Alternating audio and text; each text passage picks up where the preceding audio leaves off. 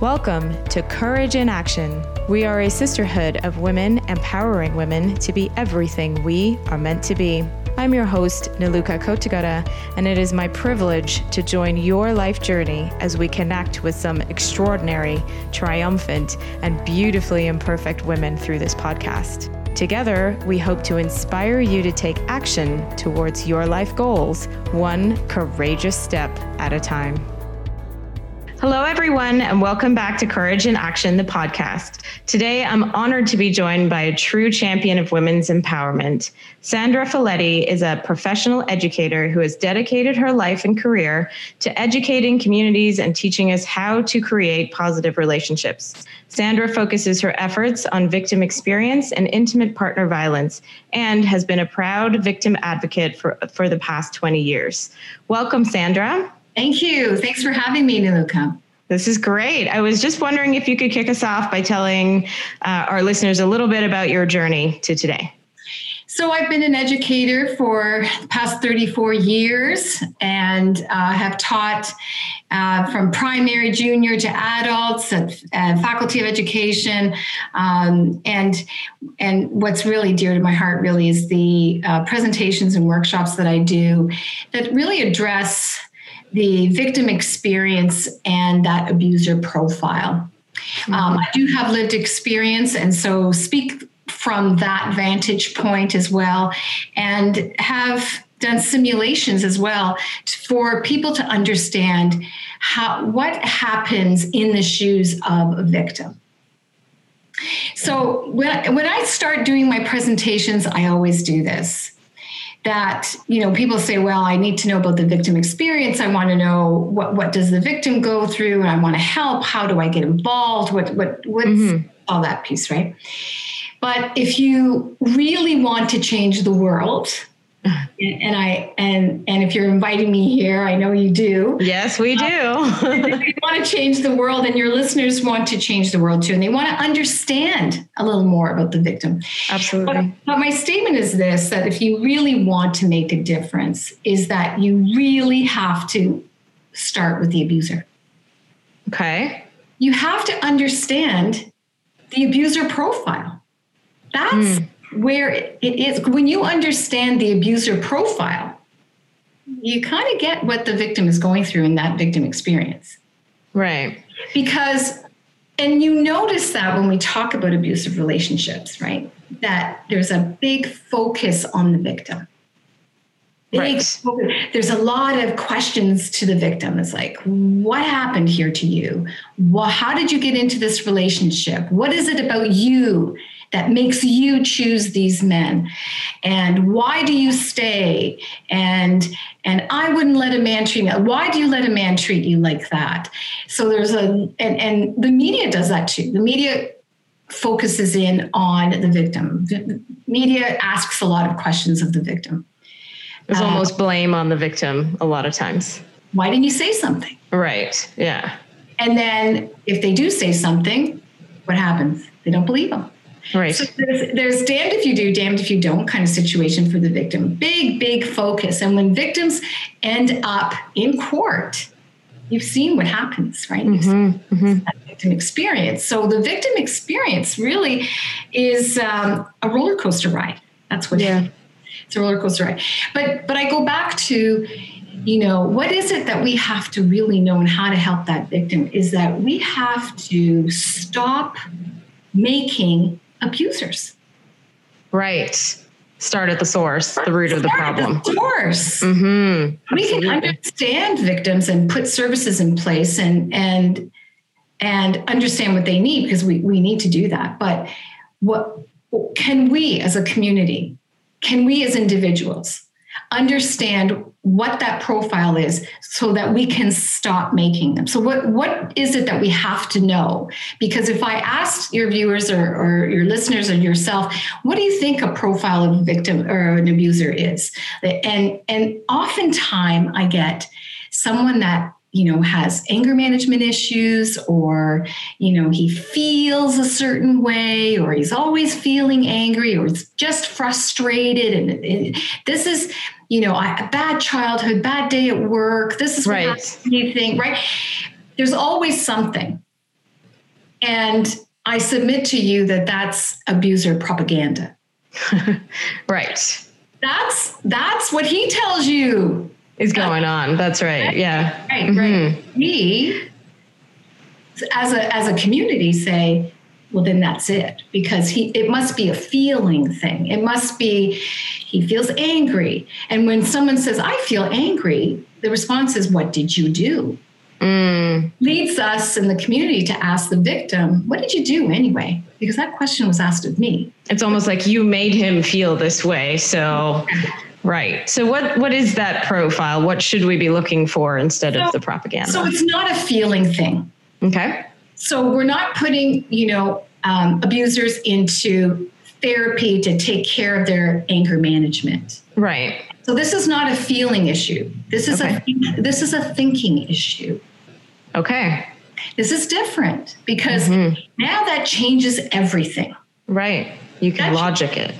Right. But now we can see, oh, wait a minute. This is a thinking thing. What is it about them that they think? So it is consistently true that abusers have a profile, that they're manipulative, that they are possessive, that they feel entitled. Right. I'm not saying he's angry. This is a thinking thing. He tries to have a really good public image. What happens when they have a really good public image is that we cannot reconcile how someone like that is even possible. Like, how could he ever do such a thing? It's almost like they disarm the victim by having that public profile.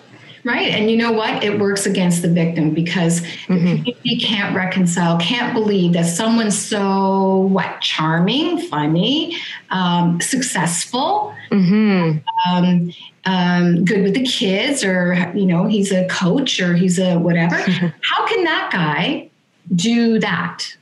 Right. That's really hard. That's hard for people to accept. But again, like, it is consistently true that they have that. And that they strive to have that good public image. And so therefore it's hard and it works against you. And then if they feel justified, right? So as soon as they feel justified, game over. Game over. Yeah. Game over, because, well, you made me do this. It's not like I want to do that, but you are, and then they, list, there's a litany of things that the victim has done, contributed, has said, didn't say, or didn't do. You are. The blame happens. Yeah. Right. And guess what? The victim believes that. The victim buys into that because they are also wondering, what is it? What's going on with you? So it is confusing for victims, very, very confusing. And and if you tell a victim that they're a victim, they don't believe you. Right. And you know what? Women don't like to be called victims, okay? That's not their favorite. Because what we think about victims is that there's a certain weakness about them. And who wants to feel weak, right? Yeah. So what they think is that they're going to try to help. They're going to try to fix. And obviously, because the abuser has said so, they have contributed. Well, guess what? The victim's now going to try to fix themselves. So fix themselves, not the abuser. Right on. So there's that sort of, what did I do to contribute to this? And so the victim feels like they actually have some power to change him. The truth is they don't. Because the power doesn't lie in them. The control does not lie with them. And when you refer to the Duluth model, the power and control wheel that you can just Google and you bring that up and you see a wheel. At the center of that wheel, and I'll hold it up for you just to see here because I have it. But when you see that power and control, at the center is power and control, not feelings. Right. Because that's the thinking component. So they have an abusive belief mentality. Lundy Bancroft is a fantastic author who wrote a book, Why Does He Do That? And he refers to that abusive belief mentality. And he goes through profiles of abusers. There are about 9 profiles that he says. Okay. And it's interesting because the title of the book is, Why Does He Do That? Why does he do that? Yeah. And when he talks about the abusive belief mentality, that helps us as a community really understand that abuse does not grow from feelings. It grows from attitudes and beliefs. That is a major shift in how you think about it. Yeah. It's an aha moment. Yes. An aha moment. So as a victim, when you're in it, yes, it's really hard to see that logic and that more, I guess, scientific way of looking at it, because the emotions have taken over, and that's, I guess, part of their control over the victim at the same time, right? So if you're in that situation,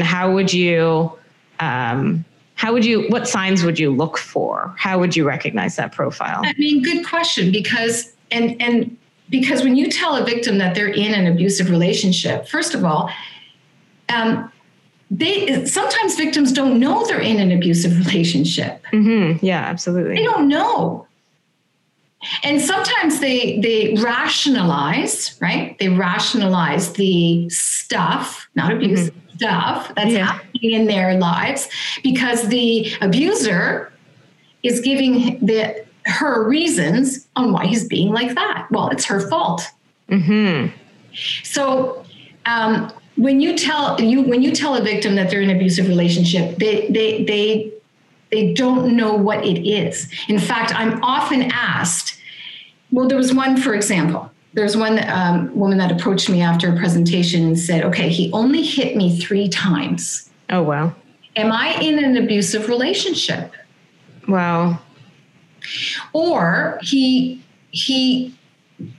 very emotionally, really problematic in the emotional domain, but he's never hit me. So women are trying to understand, the community is trying to understand, what is abuse? Yeah. What constitutes abuse? When you're in it, because you don't know that you're in it, because it's you're acclimatizing to your situation. Because it doesn't start off like that, right? Right. You don't start off with a frying pan over the head. That's not how it begins. Mm-hmm. It's very slow and it is builds. Yeah. It builds, and the control, and the more that woman resists that control, you up the ante. Mm-hmm.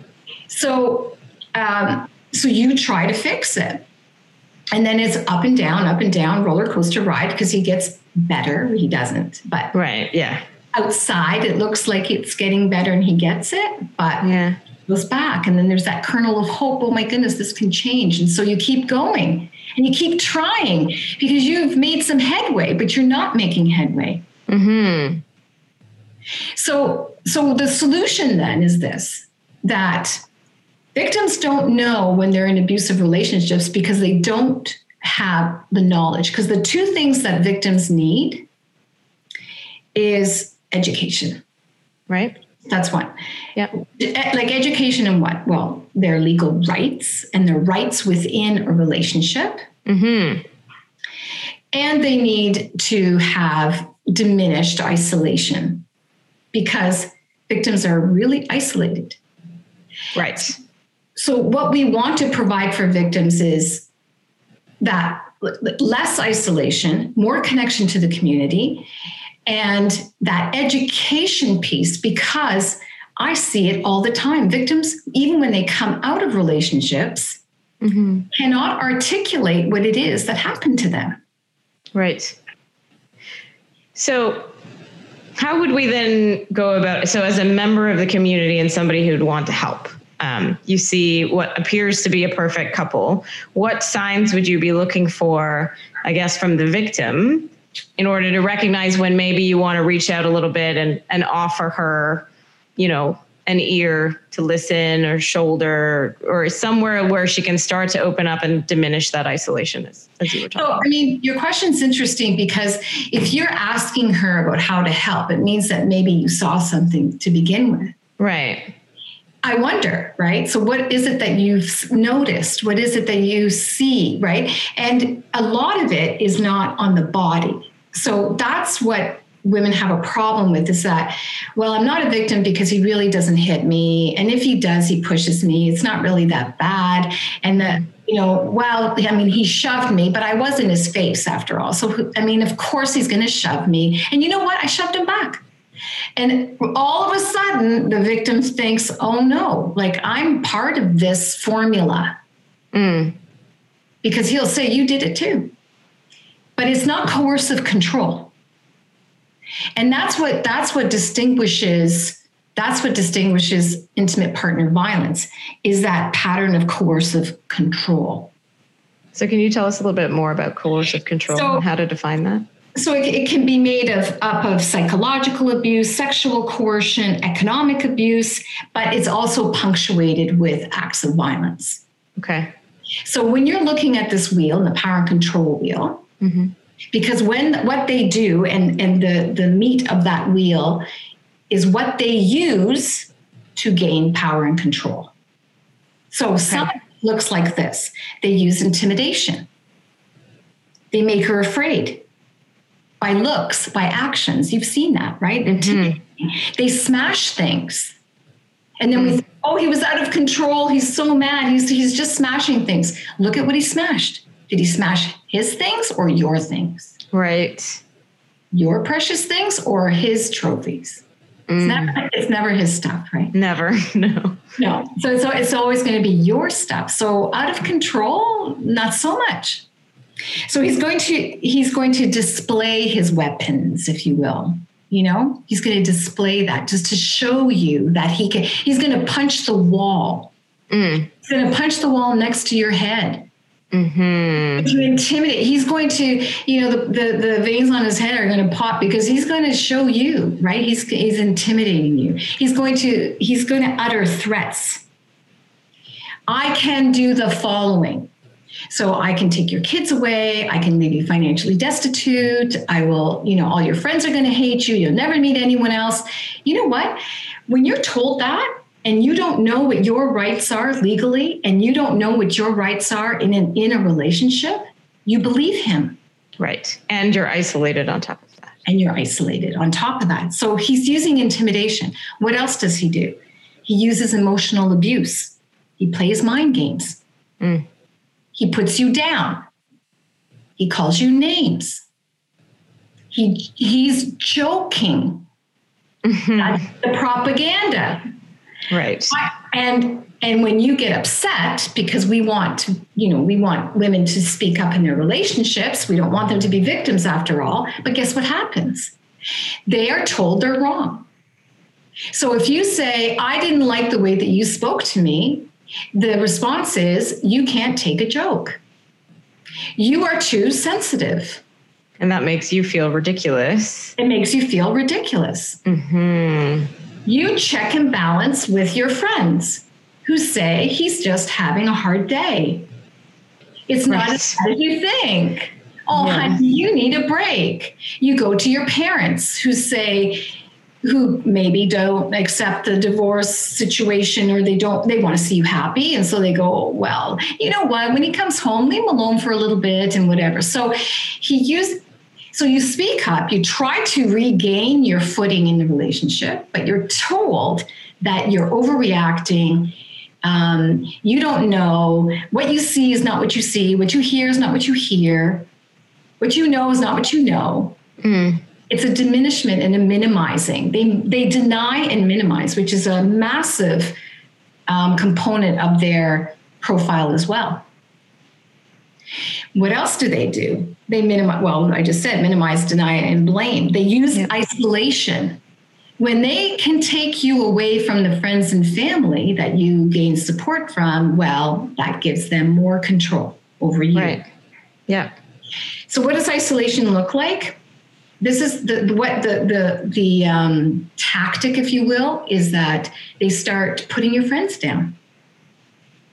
Oh, saying, oh, that person is crazy, or that person, why would they do that? That sort of thing. Okay. Or things like, I don't like your sister. I don't like your sister. You know what? Your family is, you know what? You go ahead. I'm not going to go. Well, I'm not going to go without you. Okay, I won't go. Or they make you late for events. Or little things like that, right? Yeah. Like little things that we go, honey, I really want, this is really important to me. Like, yeah, you know what? I'll go, but I'm not going to enjoy it. I'll go, but I want to leave early. I'll go, but I'm doing this for you. It's like a big favor, Right. So you don't want to upset him, and you certainly don't want to hang out with friends that he doesn't like. Start to diminish, because some of the girlfriend pack that you might have around you are very powerful. Yes. And he doesn't like it. Right. So he'll try to drive a wedge between you and whoever you're closest to. They're idiots, or they're stupid, or they're not funny, or I don't like them, or I don't like his partner. Something around that keeps you isolated. Yes.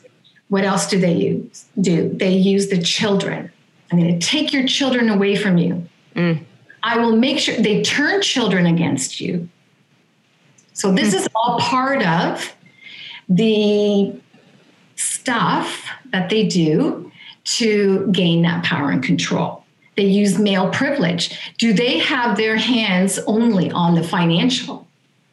Right. Yes, I've heard about that too. How many times have I heard I get an allowance? I don't know. I don't know anything about finances, so I don't know. So their names are not part of the some of the properties that he's purchased, or the cars in his name, or the certain it's privileged. Like, you can't know this stuff. So he keeps you isolated from the financial, and he has all the power because guess what? You're stupid. You don't know about finances. So that's oftentimes what keeps victims there, because he holds the purse strings, right? And he makes all the big decisions. And that's very powerful. If you don't know how to manage your own finances, how are you going to get out there on your own and start those steps, right? To move on from that relationship. That's a very powerful hold that they have on victims. And isn't that a credible threat when he says? Very much so, yeah. That isn't that a credible threat when he says you will be financially destitute? Yeah. You will believe him. Of course, yeah. And if he says that you don't have rights, you will believe him. But if women are informed, because that's what I'm talking about here, that's as an educator, that's my thing, that's foundational, is education is power. How many times have we heard that? How many posters is that on? Knowledge is power. That's how you get your power back, because those threats are empty when he says you can't have the house. Right. Those threats are empty when he says that money is mine. Those threats are empty when he says, I'm going to take your children away and you're never going to see them again. But believe him when he says he's going to hurt you. Believe him when he says that I will kill you.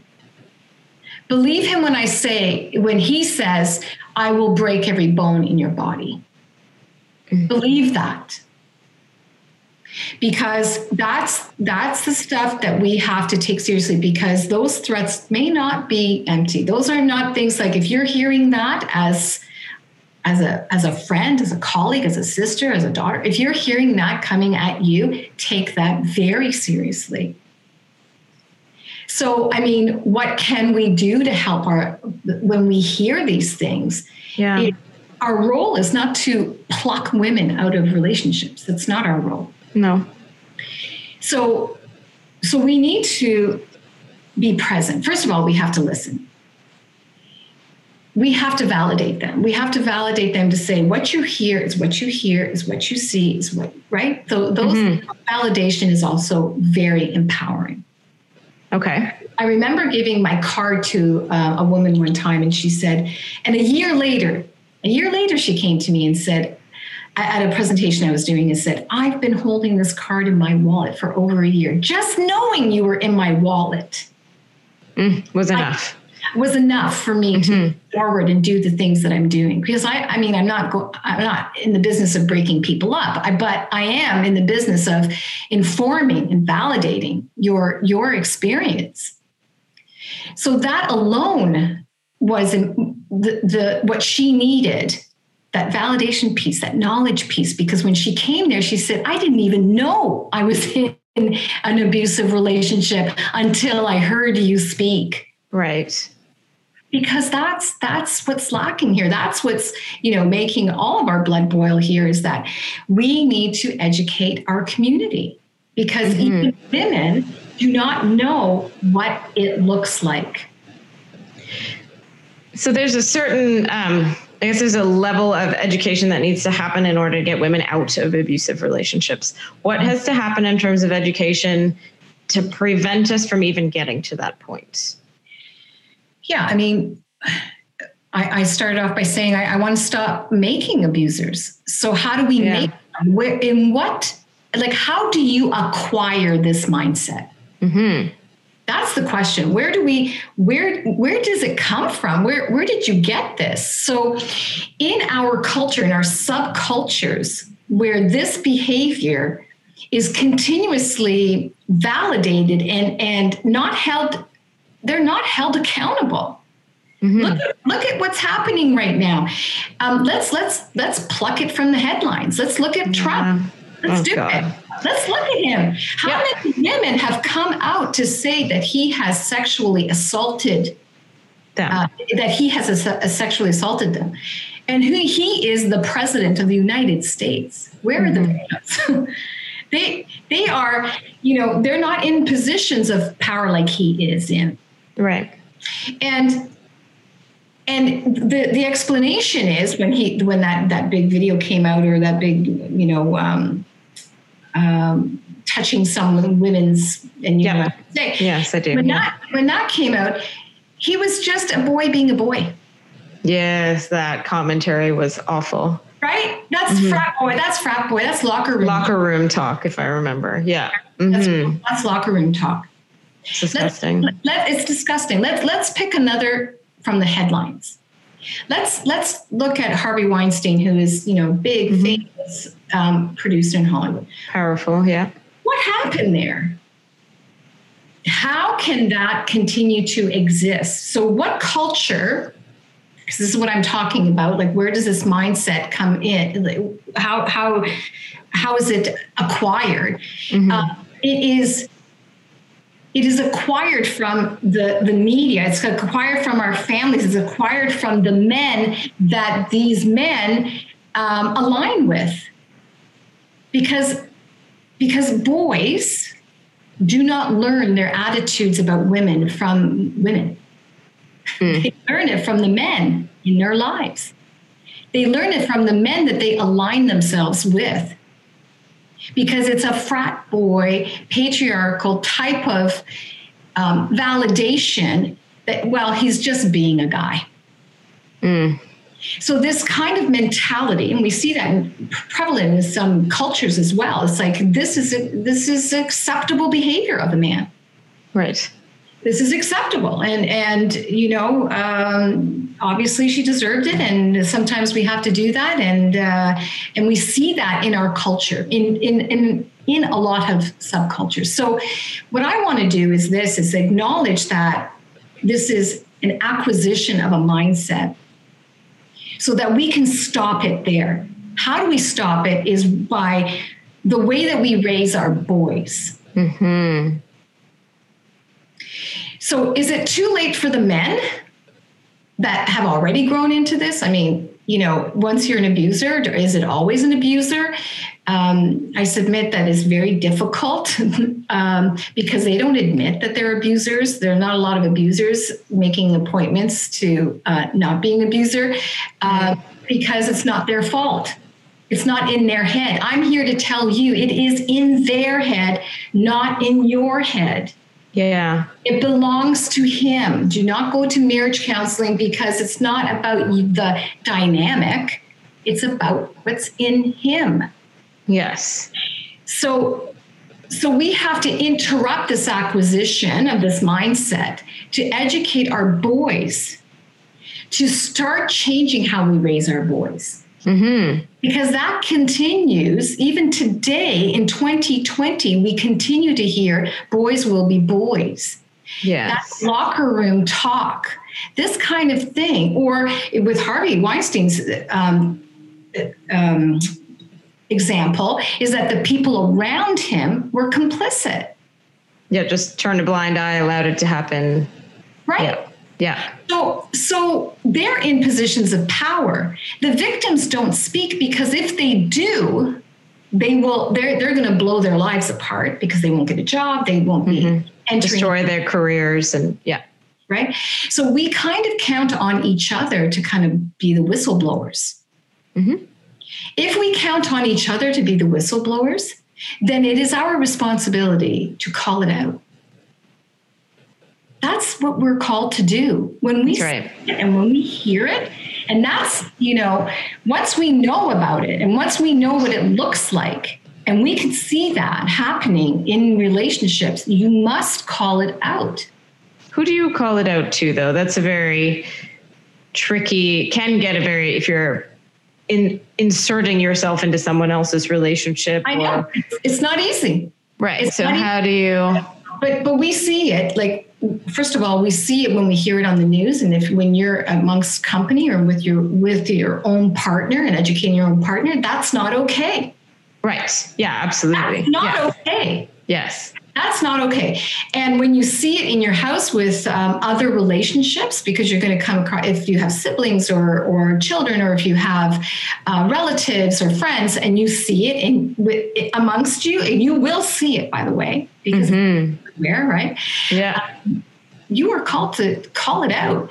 And it's not easy to call it out. Yeah. This is something that I've been doing for over 20 years. Trust me, it's not easy. And not everyone can get on the soapbox and start, lecturing and doing presentations and stuff. That's not for everyone. But it is for everyone to know what abuse looks like. Mm-hmm. So looking at that power and control wheel. Yeah. And it's also within our power to call it out when we see it. That's not okay. That's not acceptable behavior. And at the very least, to let that victim know that you're there if they want to talk. Because it's not up to us to pluck them out, but it is our responsibility as a community to let them know that you're there if they want to talk. You will listen. Yes. If they need somewhere to go, if you want to co-plan a safety plan. Yeah. If you want to, give them a brochure of some sort from a local, support system, then that's good. But if you throw too much light on someone, you'll never hear from them again. Right. Yeah. If you dive in too much, it'll scare them away. Correct. Because that victim continues to have hope. That victim is not seeing what you're seeing. That victim does not know they're in an abusive relationship. And if they do, they're trying really hard to hide it. So if you're shedding light on it, that's very, very difficult for them because they're conflicted. So it's almost like you have to build a trust where they know that you're not judging them. There's no judgment involved. You're just here to support. Right. And you know what? It's the other side of that power control wheel is the equality wheel. Mm. And the equality wheel is, on the other, when you're talking about minimizing and blaming and all the other stuff, what you're going to see are things like respect or non-threatening behavior, economic partnership. So when you see, using economic abuse, instead of seeing economic abuse in the power and control in the equality wheel, you'll see economic partnership. I showed this to a woman one time and she started crying. She was bawling. Oh, wow. It's that, it's a deep, deep feeling of what is missing in your relationship. Sometimes showing them the equality wheel is enough than showing them the power and control wheel, because you're sure, do you have respect? These are the rights that you have within your relationship. This is how we inform our community of women. This is how we inform, is that you have a right to economic partnership. You have a right to respect, right? Yeah, absolutely. You have a right to ask for support and trust. You have a right to that. You have a right not to be intimidated, to have non-threatening behavior. When I tell you don't call me a name, you don't call me a name. Right. Right? Mm-hmm. You have a right to for negotiation and fairness, to like a mutually satisfying relationship where there's compromise, where there's shared responsibility. When women see that and can't tick anything off of they're more inclined to, accept the other stuff and say, okay, I'm going to ask for this within my relationship, because you know what? Leaving a relationship is one option. It's not the option. It's right. It's our option because we want to see her out of it. Mm-hmm. But because it's complicated why women stay. Very. Every situation is different. Every complexity of every relationship is different and unique. Totally understand that. Yeah.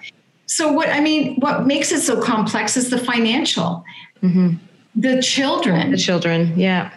What about the culture? I mean, if you leave, not easy to break up a family. No. If you have, what about your community? And even even if you're in a higher socioeconomic, because it happens across all, right? Oh, yes, absolutely. Right. So, and across all cultures and across all socioeconomic levels, but it's harder when you are in those higher socioeconomic classes, because you don't want to bring shame.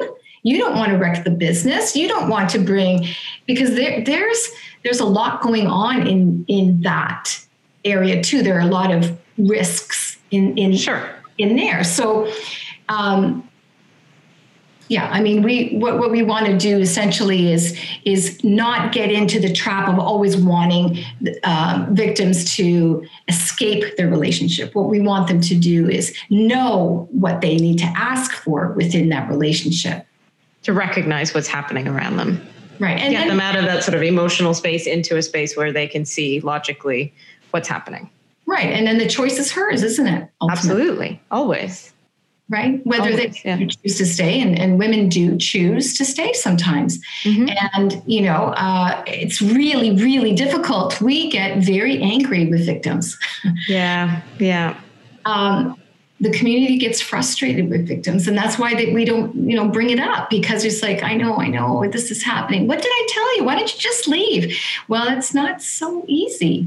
It's not. It takes a lot of courage to leave, actually. Yeah. It takes a lot of bravery, a lot of courage, and it's very scary to some women. And what I've heard is that it's coming out of something that you've always known, especially if you're in that relationship for a very long time. Suddenly you're in all of this new environment. You have to figure things out on your own. You have to do it all on your own. It's very, very scary. And some people choose to stay in what they think is a comfort zone, right? Right. And you know what? It's also one of the most dangerous points of that relationship's life is the line where you are about to leave. If you look at some of these cases in the media, you'll find that some of these women were prepared to leave. Right. And they were killed.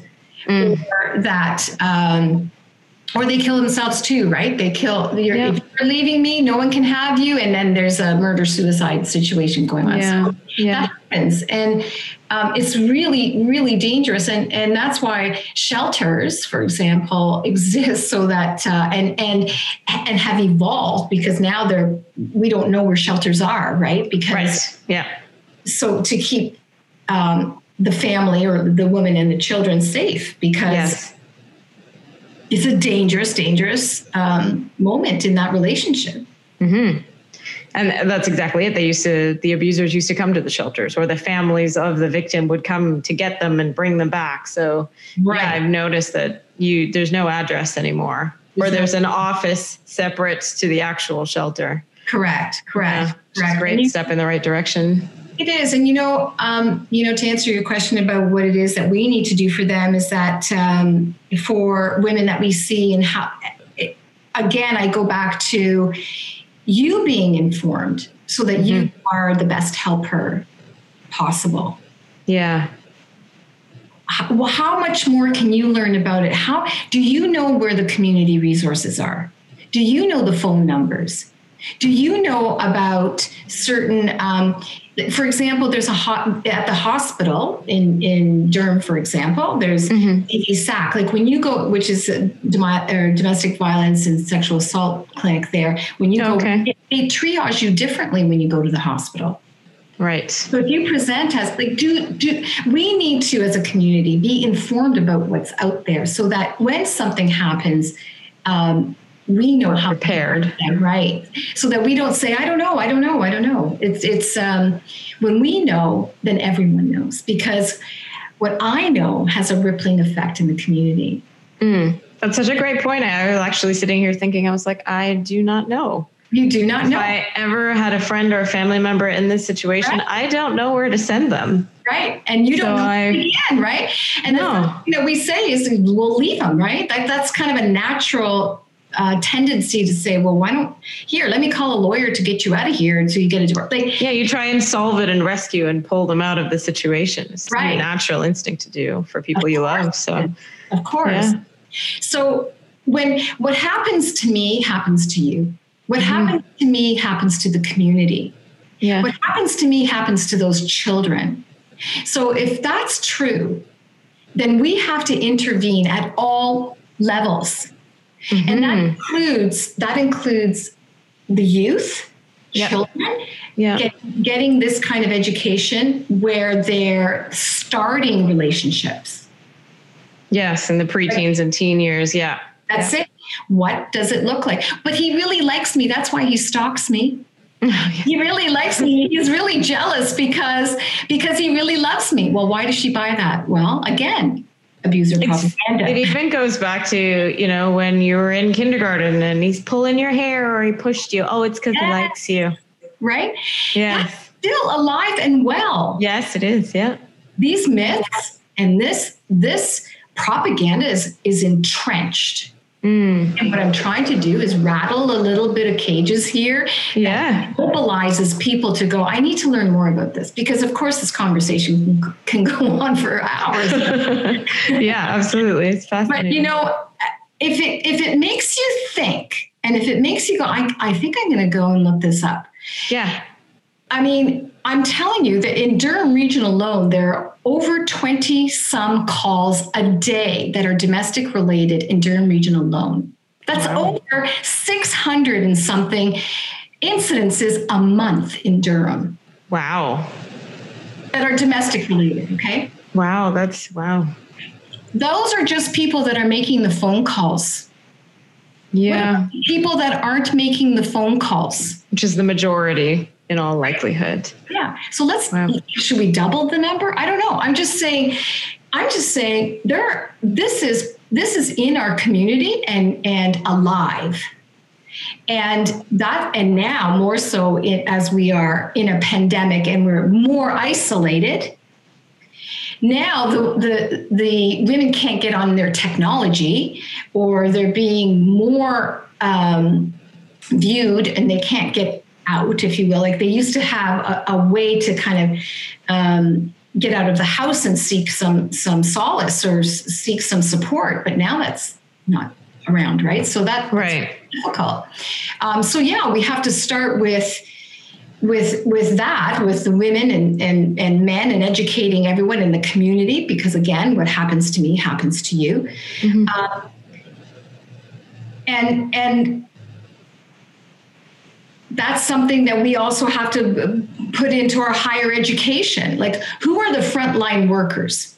Are they mediators? They should know what's happening. Are they lawyers? They should know what's happening. Right. Are they judges? Because I want judges to hold them accountable. I want lawmakers. Absolutely, yes. I want lawmakers to hold them accountable. You know the example of Justice Robin Camp, a judge from out west, who, when presented with a victim in his courtroom, she was a young woman who had been sexually assaulted, and he said, "Why didn't you close your legs?" Yeah. Why didn't you close your legs? Unbelievable. And he said, you could have told him to F off. That's what he said. Out of the mouth of those judge of these are out of the mouths of someone that we are depending on to hold these abusers accountable. Mm-hmm. Now that's a sexual assault case, but it's an example of how we need to get this education piece everywhere. Right. As everyone plays a part in ending domestic violence. Absolutely. And so big takeaway for me is to look up the resources and know that I'm fully armed and as ready as I can be to help. For parents out there, what advice would you have about raising not just the boys, but really strong girls too? Yeah, I think we've, we make headway somehow with women. We've changed somewhat on how we approach girls. Like, girls can do anything, and you can have empowering them, and I think we are shifting into that, and we see that, but I mean, we have a long way to go. Mm-hmm. We see that financial gap. We see economic gaps. We see corporate level gaps. We see, becoming more vocal about women's equality. Yes. Right. And we see, we need political clout. Mm-hmm. We need to see women with, RBG, who just passed away, who just said, we need to see women, I'm paraphrasing, in everywhere that decisions are made. Yeah. And to, and keeping, and that's that knowledge piece, and helping our girls feel empowered by education and by being models of what good relationships look like, about calling it out to them as well, not just in relationships with the boys in their lives, but everyone in their lives. We teach our children what is appropriate. So that is also in how we're spoken to, and that we are called upon to be models of this, of how we want to be treated. So it's really critical that we're open and listen. As we need to listen, we need to validate, we need to believe them when they say something. We need to believe our kids who are coming to us. These are really important qualities for advocacy, is to believe. And as parents, it's important, because you're the ultimate advocate when you're a parent. Absolutely. And so it's always very tricky for parents if one of their kids, and they're listening to their kids, and say their son said something about a woman or whatever the case. And, you sit them down, you ask why and how, why would you think that? And here's all the reasons why not. And he says, oh, my friend John said that, and he was just joking. Right. How would you go about, can you even interject and talk to John's parents about that, or try to find out, or just say, no more hanging out with John? How do you sort of navigate who your kids are becoming friends with? I know, it's so tricky, right? I mean, again, having knowledge about this is not going to inoculate you from ever meeting anyone. Right. Oh, no, absolutely. Right? I mean, but we need to teach our boys and our girls what it looks like. Again, what that is not appropriate behavior. That's not acceptable. But the boy in your family has to also hear it from the man in your family. Right. As who are the male characters in his world that he's identifying with? Mm-hmm. And careful about the media that they're watching, careful about the games that they're playing, careful about the language that they're using, really addressing stereotypes. So we, again, have to be informed so that we know how to interject and how to support. Yeah. As far as going to John's parents and saying, this is what's happening, I think what we can do is only be models and call it out when we see it. And if that little boy comes to your house and he's communicating with your son that way, you must call it out. We don't do that here. This is inappropriate talk. Fair. And not acceptable in our home. And they might decide that they don't want to hang out with you. Right. How dare you? And they're out. Okay. Why can't he talk like that, Yeah, yeah. And then when he's using that words, he they second think that, right? They say, geez, I'm not allowed to say that at Billy's house. So he may ask his mother and say, why can't I say this? I said that at their house. And maybe that starts a conversation in their house. Yeah. Organically at their end, I think, we need to be informed. That's our best ammunition to understanding, because like I said, knowing is not going to inoculate you from ever meeting an abuser or even getting involved in one. Sure. But what that does is helps you to recognize it when it comes up, so that you can see it for what it is. And the recovery, you become more resilient. The recovery of that, I find that women who don't understand what happened to them have a harder time recovering than those that do understand. Because then they feel blame, then they feel shame, then they feel, this is my fault. This is, I was complicit. Look what I've done. And they buy into that sort of excuse. So I think women who really understand that recover more from their relationships, even when they get into them, even when they know what it looks like, because you're going to meet them. Yeah, absolutely. They're going to be part of your friends, and they're going to be part of your circle. But again, we're going to be informed and call it out and be a steward of that. And people will know, I can't say this in front of you. So yeah. And actually standing up and saying, you know what, that's inappropriate. Like, I feel like in society, we don't really do that. It's like, oh, that'll make it awkward, and I don't want to do that. But having the courage and the power to stand up and say something and voice your opinion on that and let them know that it's not acceptable. Right. I love you, but that's not appropriate. Right. And any more than a racist joke would be appropriate. Exactly. I don't want racist jokes in my home. And if you tell it, I'm saying, I'm not listening to a racist joke in my home. Hey, that's not funny. Don't say that. That's not appropriate. No. So it's that kind of calling out. It can be by your, calling it out is by your behavior, by your words, by your actions. This is all part of calling things out. When you tell someone that you're involved in advocacy work, that's calling it out. Yeah. Yeah. That's how it starts. Yeah. It's not just words. It's what we do with ourselves. Taking action. Yeah. Mm-hmm. That's all part of advocacy is really putting yourself out there, getting involved in the community, finding out what's out for resources, be the go-to person for the friends and the people in your life. When they hear you calling out, they're going, that's someone I can trust. Yeah. That's someone who knows. That's someone I can trust. And to that point, actually, you never know who's listening. You never know who in that group that is present when you say something would need to hear those words from you. Absolutely. In fact, they're counting on it. Yeah. That's great. It's the power.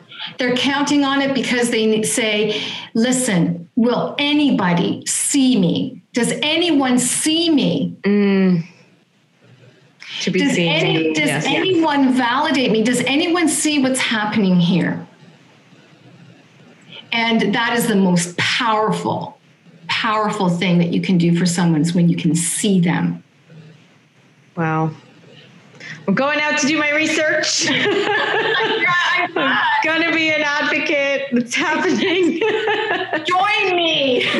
And as you're talking, I'm like, oh my gosh, that's courage in action. Literally having the courage to stand up and say something and to take action against it if you see it. Absolutely. I love it. That's our calling. It is absolutely our calling. It's our duty to each other. It is our moral and ethical responsibility to take care of each other. I say that all the time. Take care of each other. Yes. Take care, because really what I'm saying is take care of me. Yeah. Take care of me. Yeah. And I promise I'll take care of you. That's my promise to everyone I meet. I promise I will take care of you. That's amazing. It's beautiful. We're all part of a community. We're all in this together. So we have to be there for each other. Definitely. I love it. Well, that was an amazing conversation. I thank you. Are there any other words of wisdom you want to share before we wrap up tonight? You know what? That's it. I think we have, don't underestimate the power of one. Don't ever underestimate how much change that you can make in the world. Don't underestimate how powerful your voice is. Or your actions. And to your point, everyone's listening, everyone's watching. And if you have children, they're listening and watching. Yeah. And so don't underestimate the power of yourself. Amazing. Thank you so much. This was an incredible conversation. I really appreciate your time. Thank you for having me. Absolutely.